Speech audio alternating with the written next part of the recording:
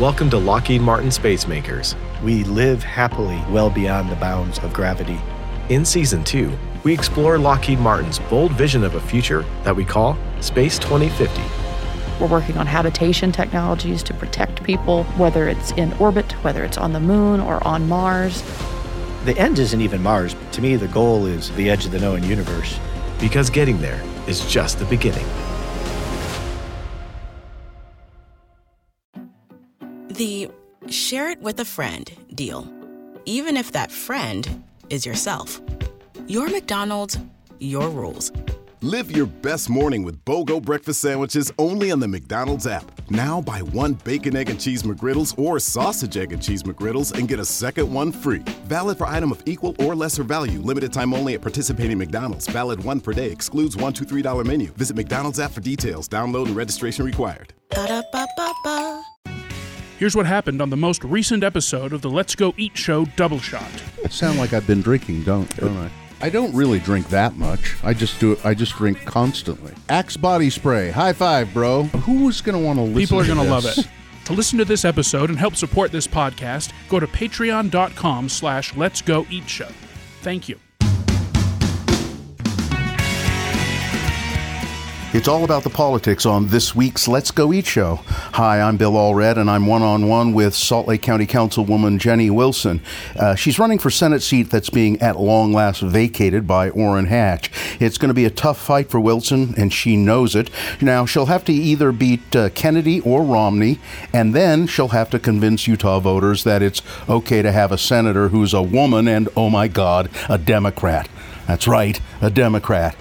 But I think you'll agree she would make a damn good senator. So have a listen and get to know a smart and politically savvy woman on this edition of the Let's Go Eat Show. And would you do me a favor? Tell some friends about this podcast. I mean, will you?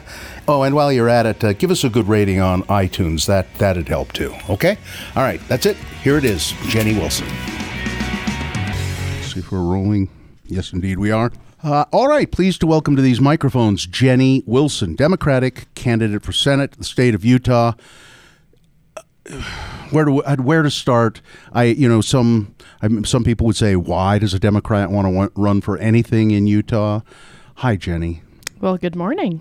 Why do you want to run for anything in Utah? And you have run successfully for several things. You've been a Salt Lake County Council person at large for. You've been elected twice to that post.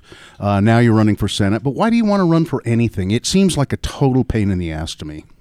Well, campaigns aren't easy, but I get my reward every day when I meet with people and I learn something and I'm reintroduced to someone or meet somebody new who's doing something in the community. So that's my reward. My objective is I think we need a voice in the U.S. Senate, and we needed a voice at the time on the Salt Lake County Council for people in the community that don't look and feel and aren't, the majority. What's happened to the state of Utah? Why? We used to have some Democratic representation in the state. We had a Democratic governor for a while, although Scott Matheson was pretty conservative, but he was a Democrat. Your dad, a Democrat, ran successfly for. He was the mayor of Salt Lake for, 4 terms? Yeah, 3 terms. Yeah, 3 terms. We have had Jim Matheson, Democratic congressman. We had Gun McKay years ago, Democrat. So there was always a few Democrats in there, and now it just seems like we've just shifted so far to the right. Why do you think that's happened? Well, I think you go back to the national movement where the Christian conservative movement aligned with the economic arm of the Republican Party, and they became stronger. And then there was a dialogue that came out of the Reagan era into the post-Reagan era that I think further created the divide. And unfortunately, the Democratic brand, especially outside of Salt Lake County, is not very good. So I think we have to do more within the party. I'm not sure this last election helped us, but I think we are revisiting, and the Trump presidency, I think, actually is very helpful to the Democratic brand right now. I hope so. You are really smart. We've met but it's always been kind of just like, hi, how you doing? Yeah. Nice to meet you. Yeah, this in and a green room here and there. We were on a show together. Yeah. But I'd not really known that. I mean, I never put that together that the evangelical and the conservative Christians aligned with Republicans because of and the economic, and that's what did it. And it did, and I think it really hurt. And the LDS Church went along with, well, not the church, but members of the church. Yeah. And I think also when you look at movements, I think that the civil rights movement was, somewhat bipartisan. I mean, I think there were people who very clearly were activists, maybe that fell further on the side, especially when you looked at the African American movement around that. And then you look at other movements that tend to be more democratic, because when you look at, Democrat, we believe in innovation and change and serving all. Mm-hmm. And I think you look at some of, the equal rights movement, and you look at the LGBTQ movement. I mean, these movements have largely been democratic. Mm-hmm. But at the same time, I think there are also some very fundamental principles that the Democrats adhere to and have over the years, and those are the reasons I align with them. Fairness, compassion, the worker. Those are my values, and proudly my values. And, I'm not going to run for my brand. I don't think also that... you have to pick your club. You don't run as an independent. Your tribe, and make it. Mm-hmm. And, I align more often with the Democratic Party, but there are many issues and principles of the Republican Party that I would align with too. So I'm always asked, well, where do you fall in the political spectrum? And my answer is always, well, give me an issue and I'll tell you. It is interesting that, and it must be frustrating to you and other Democrats when you know that the very foundation of the Democratic Party, most of the principles that they stand for, the working man, mm-hmm. And women, and then you see people, those very people that you want to champion, that you think you are the voice of, being conservative and saying, "Well, I'm going to vote for Republicans. That's what I do." Yeah. They vote for the people who are not in their best interests, the people who are more beholden to corporate money. And I mean, Democrats get money from big millionaires and, George Soros and corporations and all of that too. But it seems to me that Republicans legislate more often in favor of those and not in favor of just the ordinary man or woman. Yeah, and I think my candidacy is about the voice of the ordinary person. I mean, I did not agree with the Republicans' approach on the tax bill. I still don't. We may get a few dollars. This is nationally. This is nationally. Yeah. Mm-hmm. And I look at, the very wealthy did well. Corporations did well. Let's hope they're passing on some increase salary and benefits downward. I mean, we did the little tricky, hey, it's the holidays, let's give you an additional $1,000 for all of those corporations, many of them that were beneficiaries of that tax relief. One of the more conservative principles that I adhere to is this idea that the federal government is bloated, we can reform it and change it, and that deficits matter and debt matters. So when we just one stroke of the pen added $1.5 trillion to our national debt, that's a problem. It's a big problem. It is fascinating, too, that, and I didn't hear the Democrats on the national scene say this loudly enough, I think. We tried trickle-down economics with Reagan, and it didn't work. Why are we doing it again? Yeah. Why are we doing this again? It didn't work. Yeah. And that you could give example after example of how it did not help the ordinary person, and yet we did it again. Yeah. Well, I've been using a phrase as I go out and speak. 7.25 does not provide. A minimum wage of $7.25 cannot, feed 2 children. We will then rely on other government programs if we're going to keep the wage as low as it is. So the federal government has to come up with action and come up with a new strategy to create wealth for people who are working. And, I'm a working mom, and I look at the flexibility I have in my career as an elected official to go to my kids' baseball games and to say, hey, I need 3 hours right now. And I look at, I used to work for the University of Utah Network, and some of the women and men who are opening up our window to check people in to go to their doctors at 8 a.m. didn't have the flexibility in the afternoon to go to those kids' games. And, I think that we need to be more innovative at the federal level to create a better platform for people. We've done some things in the past, like coming up with policies that create workplace fairness, policies on home ownership and housing and urban developments programs for building homes. These are the things I want to work on. That was going well until recently. Right. So I'm going to go back to the minimum wage thing that you brought up. How do you counter the argument that when people say, well, the guaranteed minimum wage was never meant to be a living wage? Right. That was meant to be something to just, it was for kids just out of high school. It was meant to, how do you counter that argument? Well, I do think that the minimum wage in New York City needs to be different than the minimum wage in, Price, Utah, who's running for people who are running small business. We have a lot of workarounds within federal policies. And I think that's where good government at the federal level happens, is when you really dig deep and try and figure out how a policy affects all. Mm-hmm. And I think there are methods and systems to support a community and a small business. But I do think we have to recognize, and I wasn't a diehard Bernie Sanders supporter, but a lot of the principles of what he stood for, I think, make a lot of sense. We are seeing a wealth division in this nation that is killing us, and it's hurting us in the state of Utah. The rich are getting richer, and there are people struggling.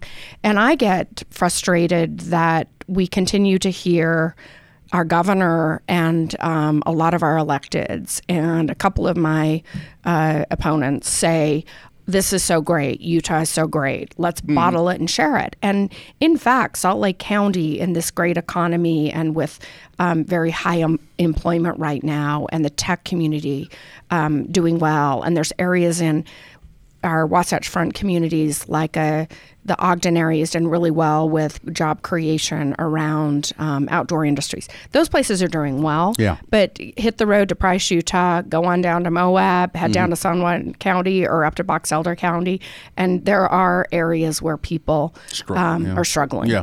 And job growth is negative job growth. Mm-hmm. And we are really trying to make it in these communities. So what I provide in this dialogue going into November, and what I would bring to the table as a senator, is someone who's aware of that and wants to work to change. And I want the federal government to go back to, as you mentioned a minute ago, the days of the Ted Wilsons working across party lines with Republicans, and the Ted Kennedys and the Orin Hatches coming together for the Children's Health Program and solving problems. Mm-hmm. Let's talk about your growing up. Because you do know, it's clear as you speak, policy, and you like digging into it, whereas a person like me does not. I just want you just get to be the curmudgeon who gets on every morning and complain, bitch about it. Yeah, that's all. Right. That's all I need to do. So is you can say it. The B word. I can't. No, that's true. And you could on this podcast, but you won't. But right. It's not, because it would not be politically advantageous. Right. And I don't think you'd say that anyway. But you grew up in a household where your dad was a good politician, a really good politician. Mm-hmm. And, I've met Ted and talked to Ted at length, and he's been on this podcast, as a matter of fact. And I would say that he also seems to be one of the most genuinely good human beings that I've ever met. Is that in fact the case? That's the dad you grew up with? Oh, absolutely. I mean, my mother too, and I'll talk about her for a minute. But my dad, he was always asking, as he was always weighing in as a public policymaker and a mayor, both sides of the issue. As we as kids would come home and say, oh, the teacher did this to us. And the question was always asked by my parents, well, what did you do? So we had this personal responsibility to be accountable for ourselves, but also to ask, how is the other person thinking? And I think that was a gift from both of my parents, to be put in a position to say, these are my values, this is what I believe, but what does Bill think? Mm-hmm. And what does John think? And what does Jeanette think? And I've tried to bring that in my public life to the table under my parents' influence, to really say, how do we mediate through this? Because I'm a person with strong convictions, but I understand that a constituent or a person or another elected official or an opponent has a point of view too. So how do I listen and learn, and how do we form consensus? And that's what we're missing. I don't think we're missing it in my daily life as a county council member, because I just pick up the phone and call my Republican colleague and go, hey, what did you mean? And this is what I think. You work well with... we work well. Is it mostly Republicans on the council? 5 Republicans, 4 Democrats. 4 Democrats, and then the mayor is, of course, and Democrat. I love that in my world, we have a Democratic mayor and we have Democrats elected in senior positions, like our new sheriff, Rosie Rivera. And we have It was a bold move, by the way. Yeah. I thought that was pretty... First Latina. And woman, and she, first woman chief, right? Yeah. Certainly in Salt Lake County. And yes. she, unified, I guess it's the unified police, is that what they call them? And she oversees our jail. And she's been there a long time and she knew the ropes. And she knew the ropes. Yeah. There she is. Yeah. We also have Republicans elected to many of our positions, our surveyor, our treasurer, and we work well together. We are the example of a success, I think, at Salt Lake County. We don't do everything perfectly, but we balance our budgets every year. We're at AAA bond rated. I value the accountant-minded conservatives at the table who hold me accountable. And then I will champion things that I care about in the community and see if we can get consensus. And that's good government. Why can't we? Why have we? You have an opinion why we've gotten away from that? I know. So what is it? I think the structure of Congress, the leadership positions, how seniority really puts people in the driver's seat. I mean, here's an example. Orin Hatch on the health care bill was the chair of the Finance Committee. The chair of the Education Committee had a vision that included a bipartisan consensus, reaching out to Senator Patty Murray, Lamar Alexander, the Republican, and Orin Hatch said, no, I'm king.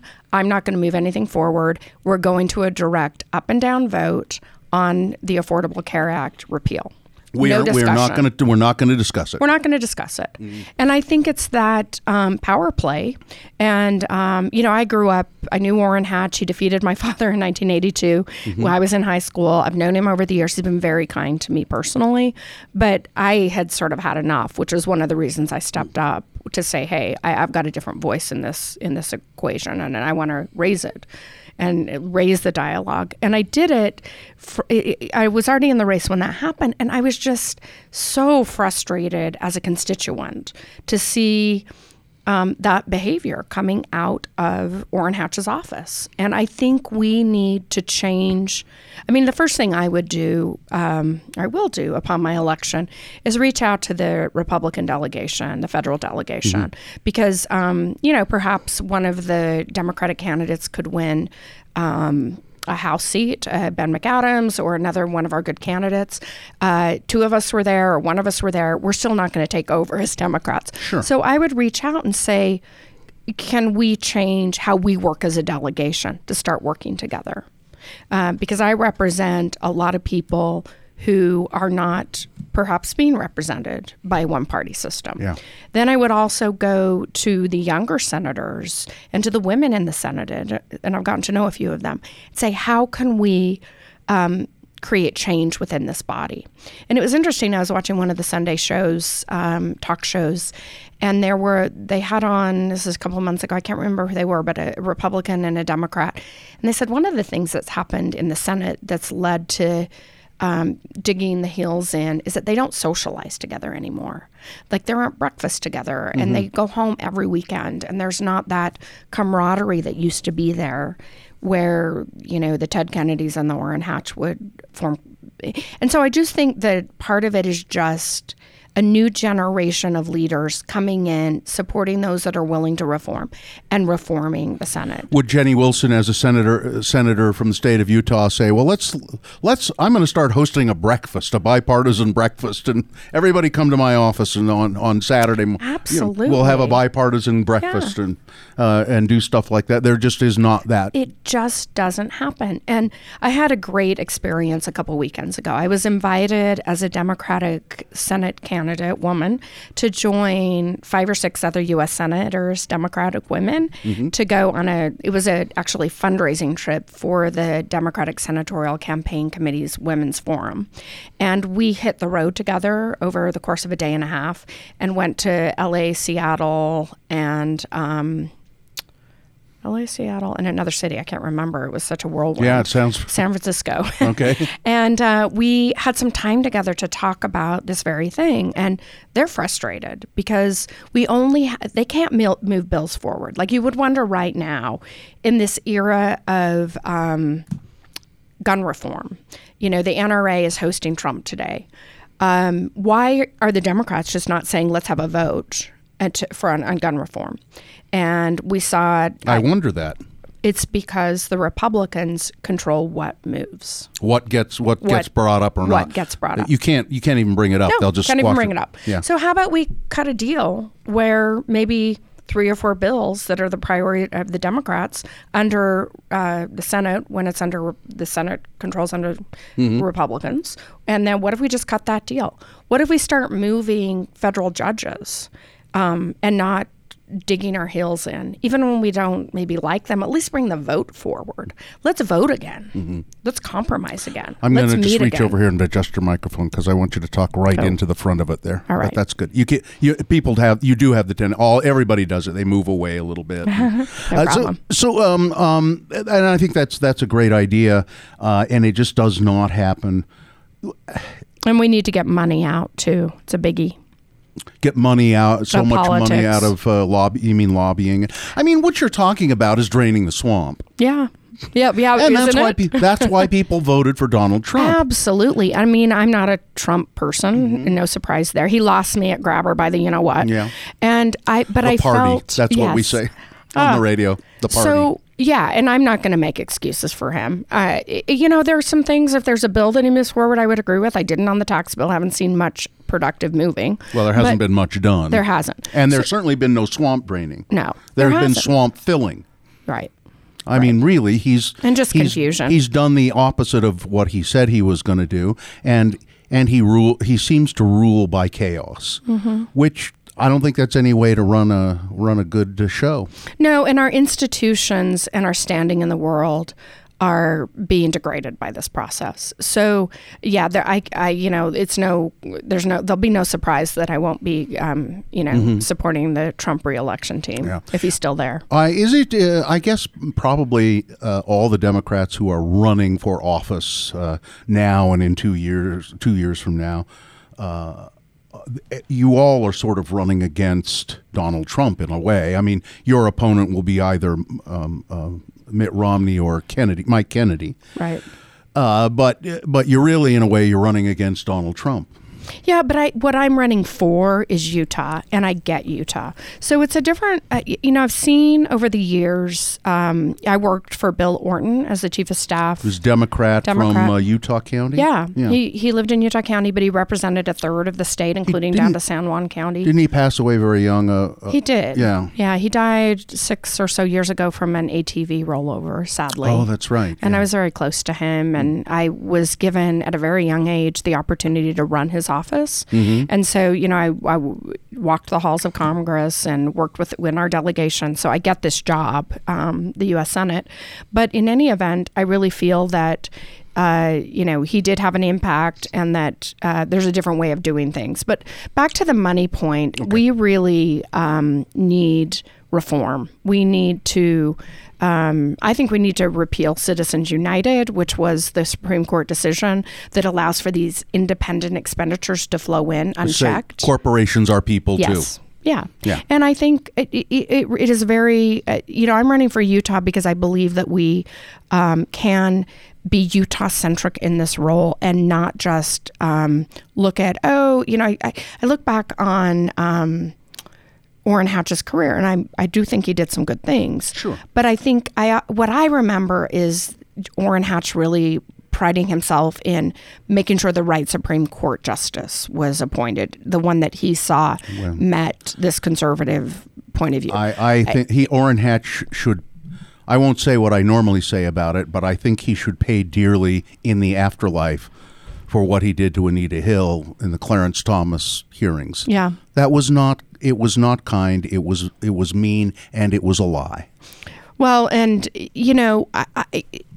I remember over the years just so much of the focus out of his office being on federal judges and the Supreme Court, which is important, and I would have a voice in that, and I would have something to say. But not for Utah. Yeah, I want to go and figure out how we solve poverty in San Juan County. And I've been down there. It's devastating. Yeah. Nothing's changed since the 90s.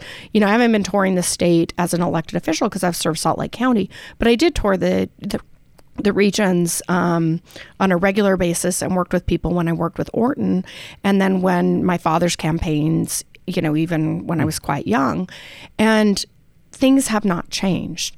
Our tourism economy's picked up, and it's affected certain business owners in these communities, but we still don't have, there's still homes without running water in the state of Utah, in San Juan County. Yeah. There's still people in our counties that are reliant upon wood-burning stoves to heat their homes.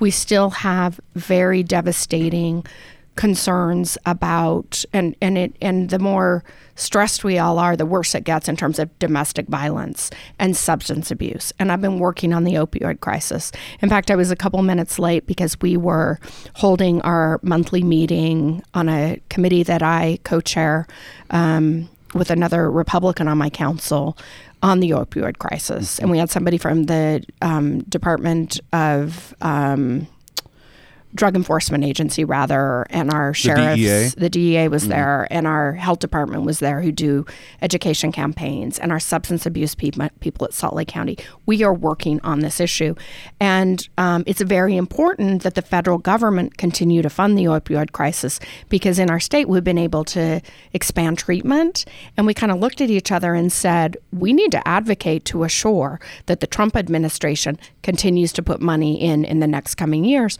or a lot of the expansion we've been able to increase or we've been able to pull in from various levels of government under the federal government will dry up. And that's a problem. I'm going to help you a little bit craft your message, or maybe you already know this.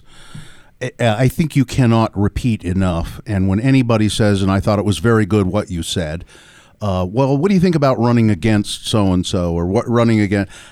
I'm not running against anything.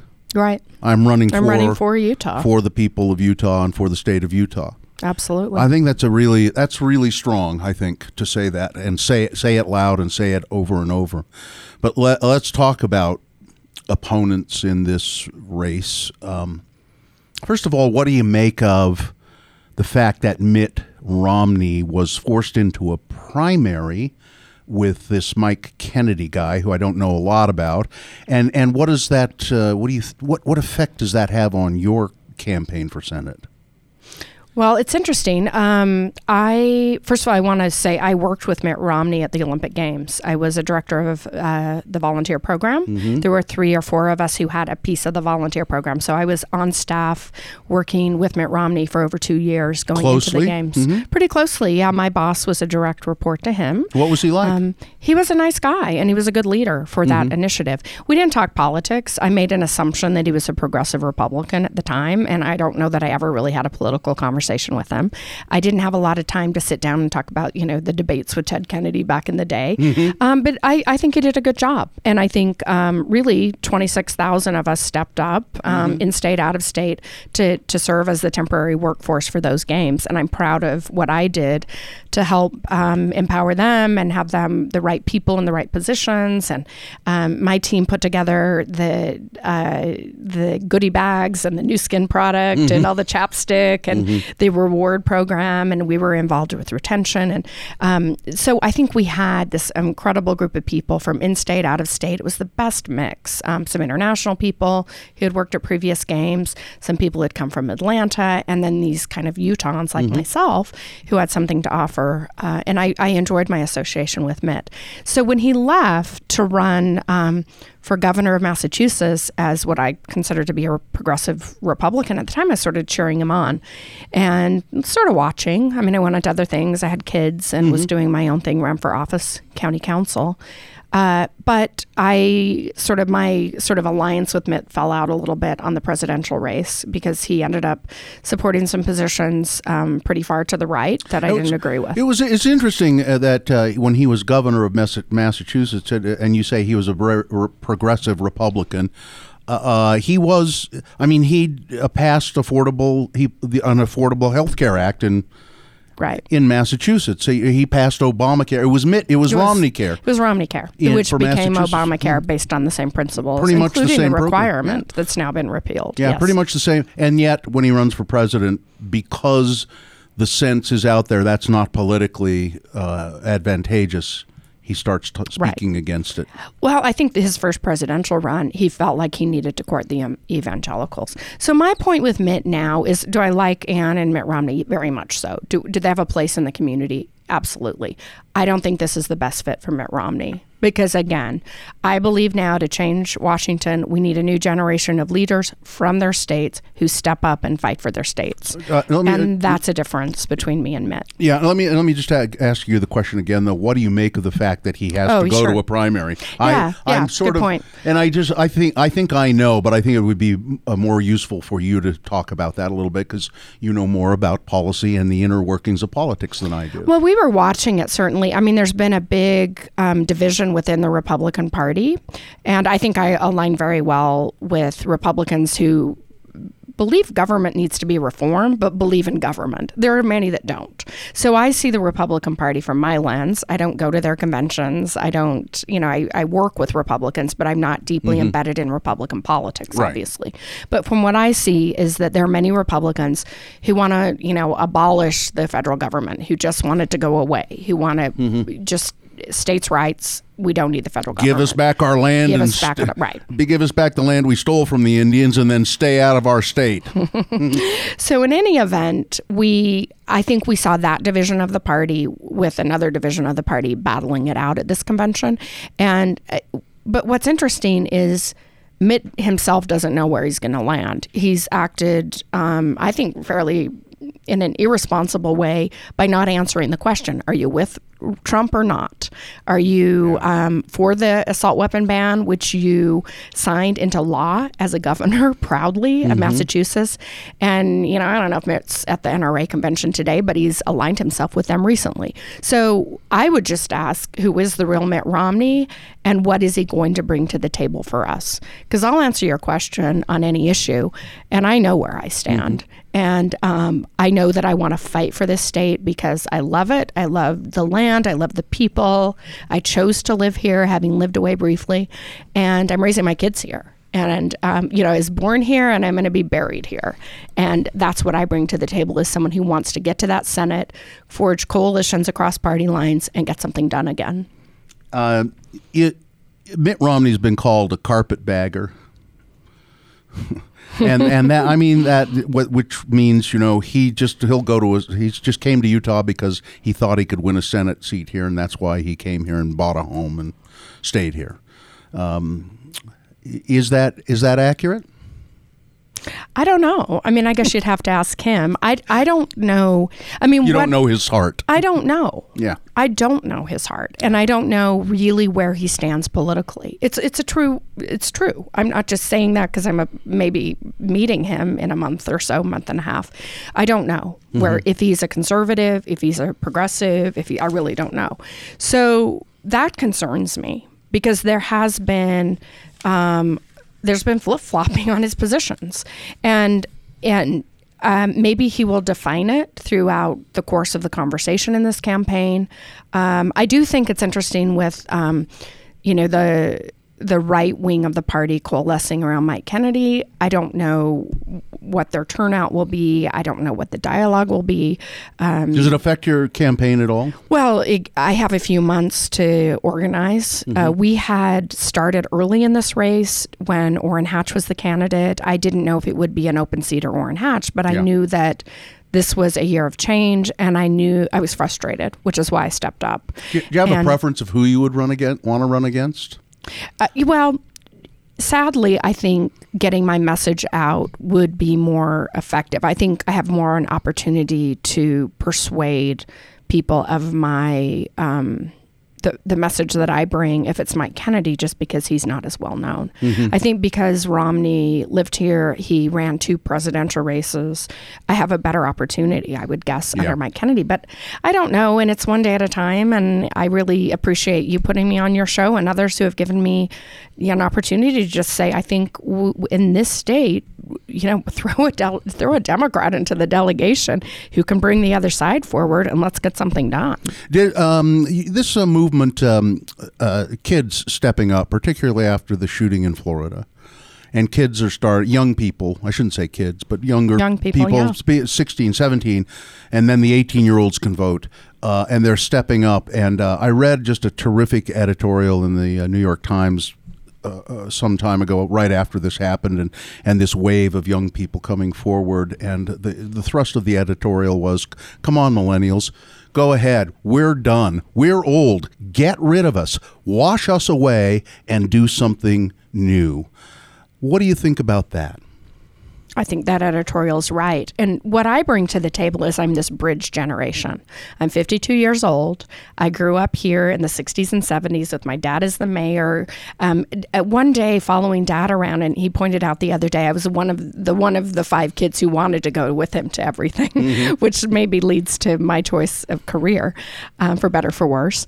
But, I remember as a child, one day it was going down to a food bank and, kind of learning as a kid we didn't have a lot of money. My dad was a public employee. My mom owned a small business, but I think I clearly had privilege being the daughter of going down and kind of witnessing children who had need.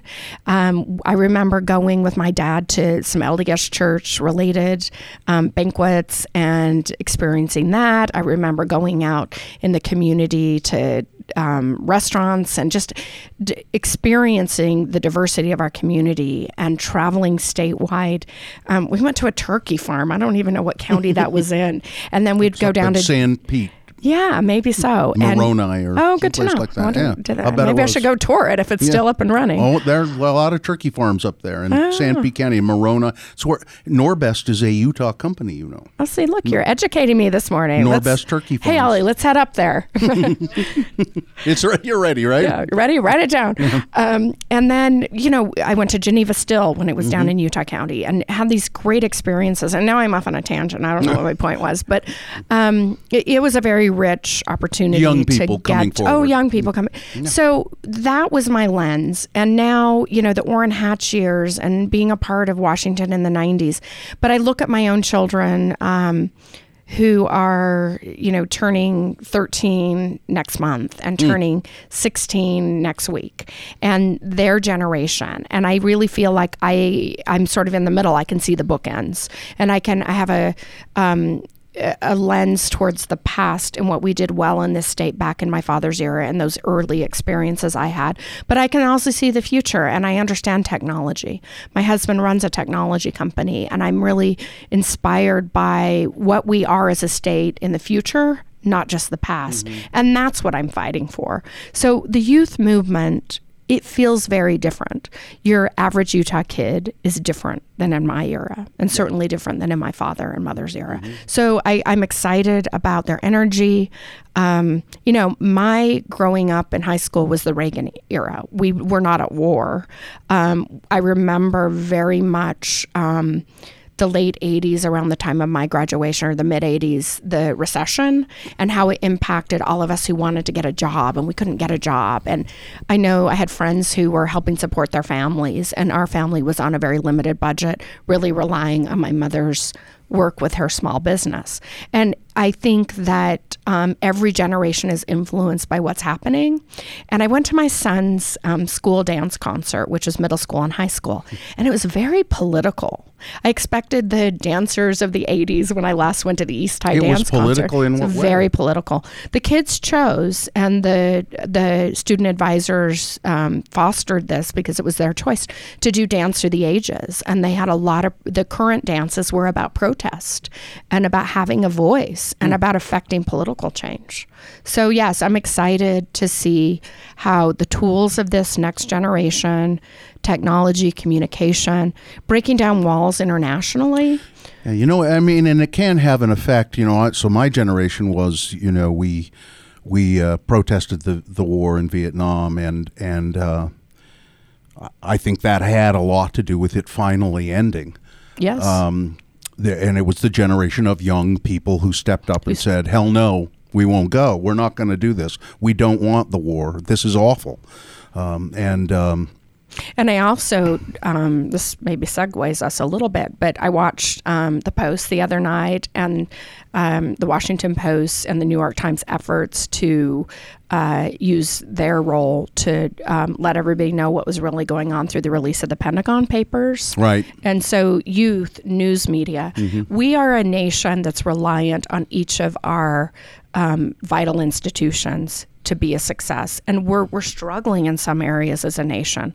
And education's one of them. But I look at the role of a youth movement, disclosure through the media, a free press, institutions like the CIA and the FBI that serve us in such a vital way, a good relationship between the houses, between our executive branch and our judicial branch and our legislative branch, and how we're just so paralyzed right now. And it makes me frustrated, and it gives me a voice right now for change. I've had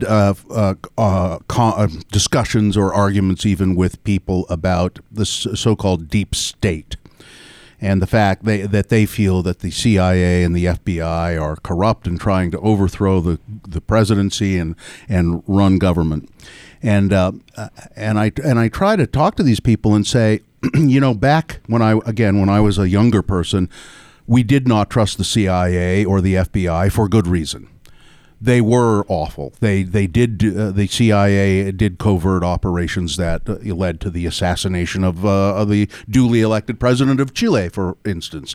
The FBI, run by Hoover, was his fiefdom, and he used it to hurt the people that he didn't like politically, and he let presidents he let presidents use him to hurt people, and that they were corrupt, but they have been reformed. That is no longer the case. When people saw that happening, and people in the United States Congress did it. They said, "Wait a minute." Frank Church said, "Wait a minute. We're not going to we can't put up with this. We're reforming them." And those organizations are pretty clean now, I think, and run cleanly. And so I don't get it. I don't get why people say that it's the deep state and they're trying to overthrow the presidency. That's just crazy. And that's funny. Yes. And if we have a free press and we continue we've got to fight for that as citizens, because it's the world, the 24 news cycle, the conglomerates owning papers now. I mean, I have some concerns. So we have to fight for that. We have to fight for a healthy debate between Congress and the presidency. And, there was a time where, I look at the actions of a John McCain recently, Lindsey Graham initially stepping up and keeping Trump in check. Mm-hmm. Those are really important moments. What is interesting to me is that when the tax bill passed, all of the president's critics all of a sudden stood in line. And it's sad that, like John McCain says, well, now I'm not going to run again, and I'm nearing the end of my life. Now I can say what I really think about. Isn't that telling? It is. Or what's his name in Arizona? The other guy, the Mormon senator who stepped down. I can't think of his name right now. He's not running. Harry Reid? No. Arizona. He's not running. I can't think of his name, but anyway. Okay. I know who you mean. Jeff Flake. Flake, yeah, in Arizona, Jeff Flake. Yeah. So he says, because I'm not running anymore, I'll speak my mind. That's crazy. Back to reforming the institution. I've got to think there are a few people there that recognize that's crazy, and the thing is, I've had to recognize, as I've been on this journey for a year as a candidate for the United States Senate, I'm going to say it like I think it. If you don't elect me, I go home to a great job on the Salt Lake County Council, a little more rest, and I get to go to more sporting events with my kids and have a great life.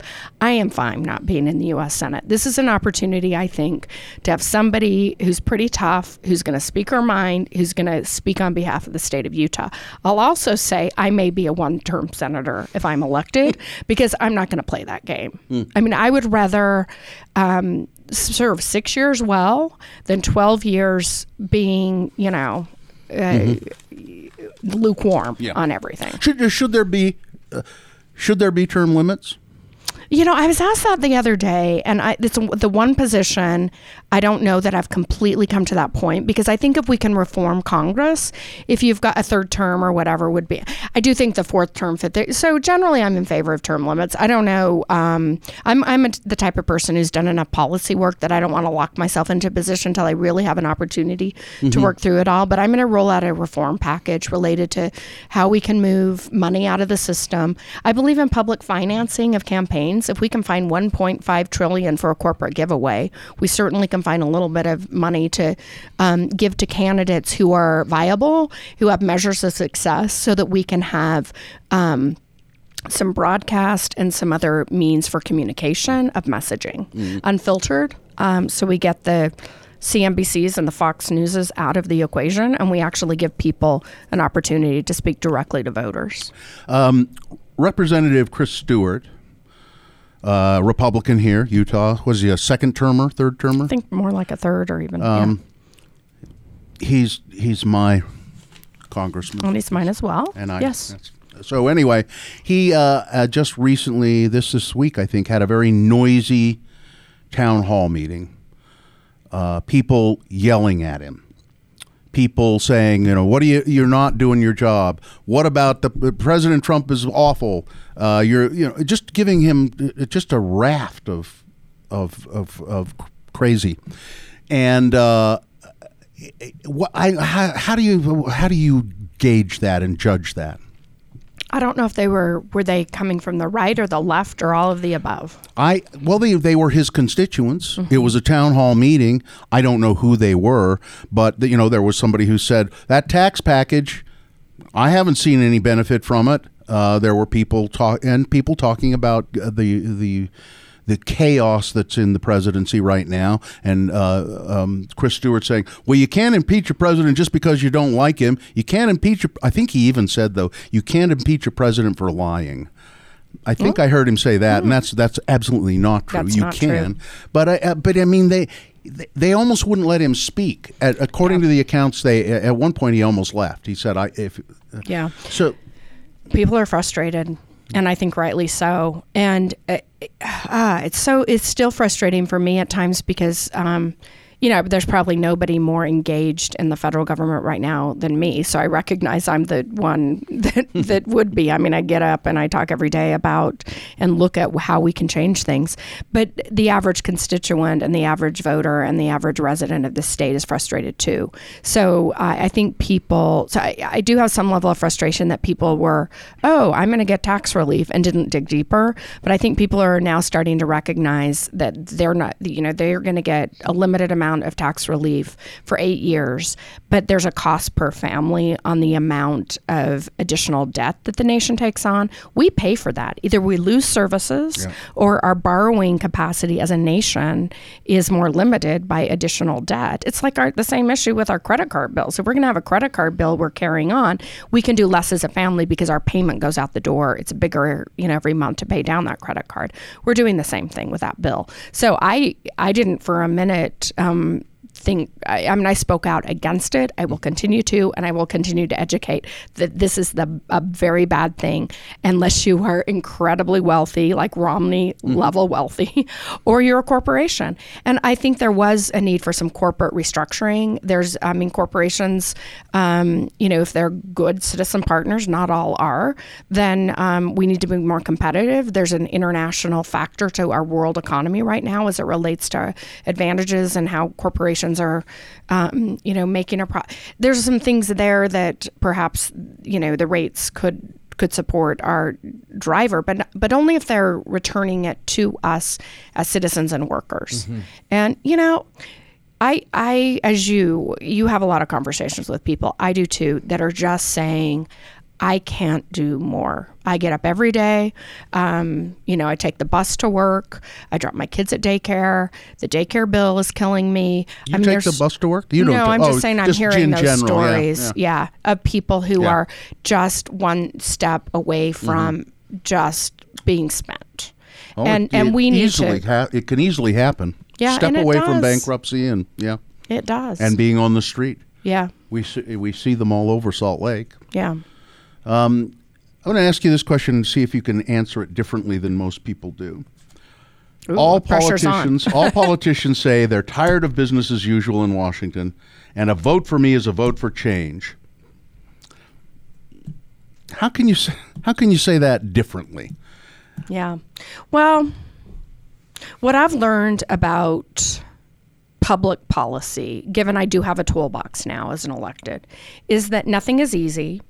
And where and how we make change is because dedicated electeds, whether they're elected to a city council or the United States Senate, listen, engage, problem solve, and don't let it. So, I'm one of 100, as would be Mitt Romney or Mike Kennedy. You're going to have Mike Kennedy, Senator Kennedy, or Senator Romney, or Senator Wilson. The voters have a choice. Each of us has a toolbox going in there, one of 100, as the junior senator from Utah. And I think it really is about our collective efforts.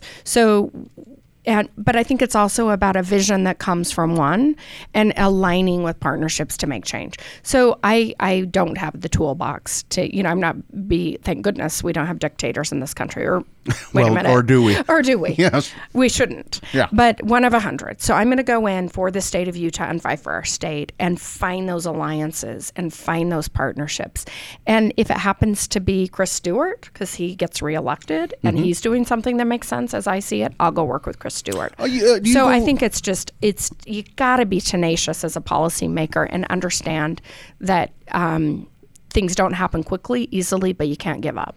You've been going around the state campaigning, and you talk to a lot of just ordinary people, as you said, and a lot of Republicans. How do they receive you? Well, the question I'm usually asked, which is similar, is what are they saying about Trump? I can tell you no one I have talked to brings up Trump. Actually, that's what I was thinking, and I didn't. Yeah. Yeah, they're not talking about Trump. They're talking about the fact they need jobs. Trump. Oh, no. They're talking about... and you have to understand, people want to be heard in rural communities and areas outside of, my county, Salt Lake County. So when I sit down and I ask people what's up, let me tell you a real story. The Smith family. I went and sat with a family of 3 kids, a wife, so 4 with the spouse, and a father who's not much older than me, if at all. And these kids want to stay in their county. This was down in Emory County. They don't want to pick up and pack their bag and end up in Salt Lake or Vegas or anywhere else. The dad wants him to stay, but there are no jobs down there. So I heard the story from this family of, we just need jobs. We don't want a government handout. Help us. And we also know that the tourism economy, and Emory County is somewhat reliant on it, it doesn't have good paying jobs. So a kid who was a self-taught computer expert was working construction, this young 20-something-year-old. And then the other son wants to be a school teacher because he's been inspired by his teachers in his high school in Emory County, yet he's going to have to leave and may or may not be able to come back and get that job. So what I hear is jobs, jobs, jobs, better wages. I met a woman in Moab who told me that she had moved in from another state working in government. I think it was a government job in California, but she chose to move to Moab for the quality of life. She said at one point she worked 5 jobs. 5 jobs. In Moab. Because the wages don't pay enough. Well, those small business owners want to provide more. So we have to use the federal government again. I mean, I look at World War II, post-World War II era, where we invested in the community. The beautification projects where we build our highways and filled out a way to, build in our communities. Investment in infrastructure. Well, any hope of investment in infrastructure is long gone due to $1.5 trillion that land in the hands of corporations. So, but we've got to get back to helping the people in Emery County and giving back from the federal government. It's commitment to housing. We know housing's a big deal. We can retool that community for very little, and we're not doing it. So these people, you sit and talk to them, and they're, again, a lot of conservative Republicans, and you talk, and you listen to them talk, and then you say some of the things you just said to me. How do they receive you? Do they go, well, yeah? I think I'm being received very well, which is one of the reasons that I can, do this for 18 months is the connection with people and trying. I mean, to be honest, my biggest frustration is that I don't win. That who's going to tell these stories? If Mitt Romney or Mike Kennedy, the hands-on favorites in this race, whoever comes out, I'm a Democrat in this state, can make me feel that they're going to go and fight for that family, then good. I mean, if nothing else in this race, I'm going to get that point across. Don't forget the Smith family. Boy, I sure like you. Talking to you this long. I'm going to ask you one more question. I like you, and I listen to you every morning. So the one thing I have to say before the last question is that my kids are proud of me, and they like to come to a few things, but nothing I do is cool. And when I told him I was coming on your show to do this, my 13-year-old's eyes lit up, and he's like, really? So hey, you've given me a little street cred with my kids. Well, that's good, too, because you're going to get me through the weekend with them. It's nice that you listen, but we really want those kids to listen more. So here's the last question. I'd be remiss if I didn't ask you this in light of big news today. What's your favorite meat? What's the news today? Know, don't you? No, I've been in an opioid task force meeting, people. Allie knows. What? Oh, it's hilarious. I thought it was going to be an NRA thing. No, the NRA, to hell with those people. I don't.